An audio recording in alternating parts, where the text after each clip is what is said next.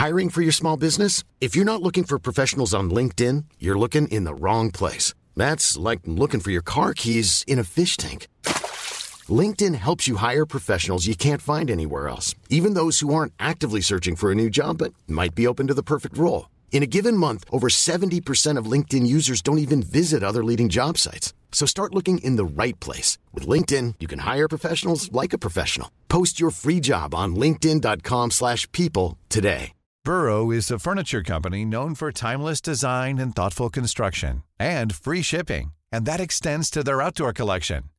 Their outdoor furniture is built to withstand the elements, featuring rust-proof stainless steel hardware, weather-ready teak, and quick-dry foam cushions.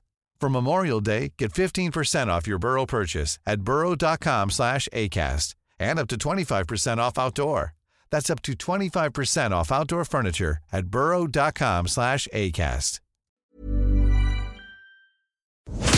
FM 104's Room 104 podcast with Cormac Moore and Saoirse Long. You're listening to Room 104. If you haven't downloaded the podcast, what are you doing with your life? We'll just take a moment to reflect on why you haven't. I know you can go up and get all the features and the interviews from the past week. They're all up there at Room 104, Cormac and Saoirse on iTunes and Spotify and all the usual places. Now, transforming your life, have you done it? I've gone back and forth. But like proper transformation where you're like, right, I've gone to the point where I put on loads of weight, I'm a lazy mess. Yeah, I have, and I lost like 4 stone and then put on most of it again. Did you lose 4 stone? Fair play. Yeah, because I got liver disease. What do you mean you got liver disease? I got liver disease, yeah. So we'll talk about that later. You can come to my new show to find out more about that. No, it is insanely difficult because you always go on these like hashtag journeys and go online. But the next person you're going to be hearing from now is, I think, it's going to blow your mind because we all give out about how hard it is to lose weight and how hard it is to change certain aspects of your life.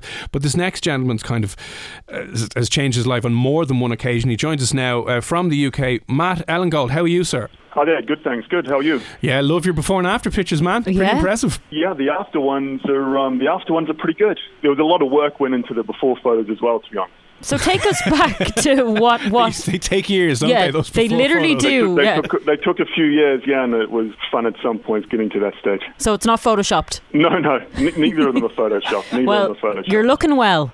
You're looking very well. Thank you. Take us back to what happened. Where were you in your life? Sure. Well, I guess the sort of starting point would really be, this time 4 years ago, I was a hopeless drug addict. My life was completely unmanageable. I didn't know how to deal with life. I didn't know how to deal with myself. And I'd sort of got to a point, a sort of girlfriend had left me again. She wasn't very happy with my drug use and everything, and understandably so. And, she'd left a few times in the previous sort of 7 or 8 months. And that was really tough for me because I really loved this girl. So we were going to be together forever and that sort of thing. And, I told myself repeatedly that I would stop, and I would stop for her. I thought I'd, finally met someone. She would be the reason I'd stop. And, I just could, but I couldn't. And I told myself all the time I would stop. And Matt, do you mind me asking, what were the drugs you were taking? Cocaine was my choice of drug. And how often? By this stage, I was really more of a weekend user, a little bit during the week sometimes. But, the thing was, if I wasn't using, then I was thinking about it. And that's the thing, that's the thing with addiction. It's sort of like, you don't have to be a daily user. I mean, I wasn't. But I'll tell you what, when I wasn't using, I was thinking about it. And the main thing I was thinking about was not using. And all it does is it goes on in your head, repeat. That's all you're thinking of. That's all I'd be thinking about 24/7. Well, that's what an addiction is. Using. Yeah, exactly. It's just like living in a mental prison, basically. And it had been like that for a while. It'd been like that for a few years, to the point where, I tried to take my life a few years before that. And I was sort of back to that stage again. And it's a pretty dark place to be. So what was the turning point for you then? As you said, if you're constantly back and forth between constantly thinking about doing drugs, going out drinking, overeating, what was the point where, as you said, you probably thought you were going to be able to kick it a couple of times. What was the point that it was like, nah, actually this is rock bottom, let's kind of sort this shit out? I think it was, again, around this time I was lying on a mattress in my lounge just thinking, I think I'd finally admitted to myself that I was beaten. I was broken. I think I finally admitted defeat. The drugs won. The drugs had won. They'd beaten me. It took me a long time to admit that, which is hard, right? I mean, because I'd always thought for the previous few years, when I knew it was becoming a bit of a problem, but I thought I could control it. And I think just over a period of time, I realised that I couldn't. And was it a kind of waking up one day going, right, this is going to stop today? I went through a little bit of time, over a few weeks, and I just thought, this is just like enough. And then I had been over the previous few years to the odds Cocaine Anonymous meeting. So I had a little bit of an idea, a bit of a taste, a bit of a seed had been planted to me what it was about. And I sort of knew about these meetings. And then I just finally decided, after one morning, after another, on the weekend, I can't do it anymore. It's either, I'm going to die, I'm going to kill myself, or I'm going to die somehow, either now or very, sometime in the future, sooner rather than later, or I'm going to go and, sort of pluck up the courage and walk into one of these meetings and go from there. So you did that? I did that. It was, it's tough doing that, I got to say. It's pretty, there's a lot of fear. I guess it's just the admitting defeat, right? I think I was just completely beaten. But, the cool thing, you walk into a room of fellow drug addicts is, you walk in and you're surrounded by people like you. Previously for me, I didn't really talk. People knew that I sort of used a lot and so forth, but they didn't know the extent of things. And I guess I didn't really, I always thought, I was the only one that was like this. I was the only one that had these issues, or the only one that, that felt like this. Because we're very good at that, lads, aren't we? We're very good at thinking, we're not either saying anything to anyone and just holding that deep down inside and thinking that we can solve, we can solve this on our own. Yeah. But then kind of like going, well, I don't know. It doesn't even come into our head half the time to kind of go, maybe I should talk to somebody about this. Yeah, that's correct. That's absolutely right. Certainly in my experience, or even admitting, I think maybe realizing, I'm not sure for other people, but I know for me, I probably thought I needed to talk with someone about it, but that didn't mean I wanted to, or it didn't mean I was going to. But for most people, it wouldn't happen so quickly. For you, it happened within 6 months. You literally transformed your whole life. Well, with the physical part, yeah. So I guess then starting through end of 2015, so beginning of 2016, I really focused on my recovery. I got a sponsor, great guy, still my sponsor today, and worked through the 12 steps of Alcoholics Anonymous, which I did through Cocaine Anonymous, and worked through it, and I got clean for a year. I did actually then relapse for a few weeks, but realized, and that was the thing, relapse, and then it was just right back to where it was, before when I'd stopped the year before. So I came back, I went through the work again, my same sponsor, and, that was great, and started getting clean and sober, and was feeling better, but during this time, I was eating I was still eating like how I was previously prior to coming in recovery. Still eating all the same, I ate lots of rubbish, lots of takeaway, lots of sweet stuff. I had a very sweet tooth, could work long hours, so that didn't help. And I was lazy, so I liked getting takeaway. But kept doing that. But when you're only doing that sort of 3 or 4 days a week, because you're not eating the rest of the time, and then you go into recovery, and it's all of a sudden now I'm, eating 7 days a week, like a normal person, and that's what I kept doing. But I was now even less active, and so the weight started piling on. How much weight were you talking? So I went from, I'm obviously from New Zealand. I use the kilos, so I was, I don't know, probably when I went into recovery around the end of 2015, probably at the time then around the late 80 kilo mark. Yeah, late 80 kilos. And fast forward to, about 3 years, by the time I started to get some help on the with the fitness side and the weight loss, so June 2018, I was up to 108. Ooh. Wow. Yeah. It was big. How tall are you, do you mind me asking? I'm 6 foot. Yeah. Okay. 6 foot. So, reasonable height, I guess. But, and my body fat, though, I think, so I'm not sure what it was at the time, but when I started the transformation process with UP, I was up to, they were estimating between 35 and 40%. Oh, that's a lot. That's way over obese, isn't it? According to the World Health Organization, anything above 30%, I think, is proper obese levels of fat. It's funny, when you look at the before picture on its own, it doesn't look so bad, but when you see your after picture next to it, you're like, oh, actually, hang on a second. It's strange looking at those photos. Yeah, it is strange looking. The mental determination that takes is incredible. Yeah, so we went into this process, and it was, so I signed up with these guys, Ultimate Performance. I'd seen lots of stuff on them, and these sort of body transformations they did, and that was sort of seems to be their specialty. And I looked at these things online, and looked at their their website and everything, and would see these photos, so I guess similar to mine, and just thought, there's just no way that I could possibly do that. Are they real? Surely, does this really happen? I was so pessimistic about it. And then so when I started with them, and I know it was my trainer, a bit of a plug for him, James Ellis Ford. I remember he sat me down, and we sat in a room, and we spoke for an hour or so just about sort of where I was, and my backstory, and how I'd got to be like, in the physical state I was, and we talked about that, but also, my sort of mental state and just general, life stuff. And he told me, look, this is what we could do, and this is what we could get to, and this is how we're going to do it. This is the process. He really believed in me that we could do it. I just thought he was crazy.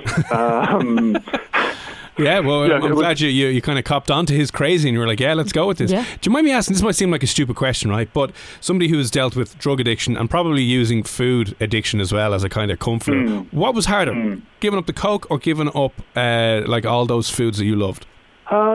Yeah, it's a good question. I think the food in some ways, and I think that's because, and the thing is, when you're taking, I think especially when, for me, and when people think of as addicts when they're giving up, you're sort of thinking of the consequences, what are the consequences of me, having these drugs, or, what's the consequences of eating another donut, or more like packet of donuts or biscuits or something.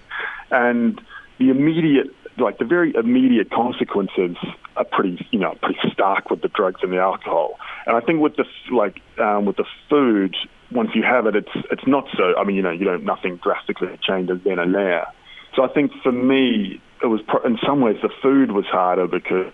But I imagine the food is a daily thing as well. Yeah. It's a decision every single day that you have to deal with. Yeah, exactly. So that's the thing. So you're right. It's all the time. And so I just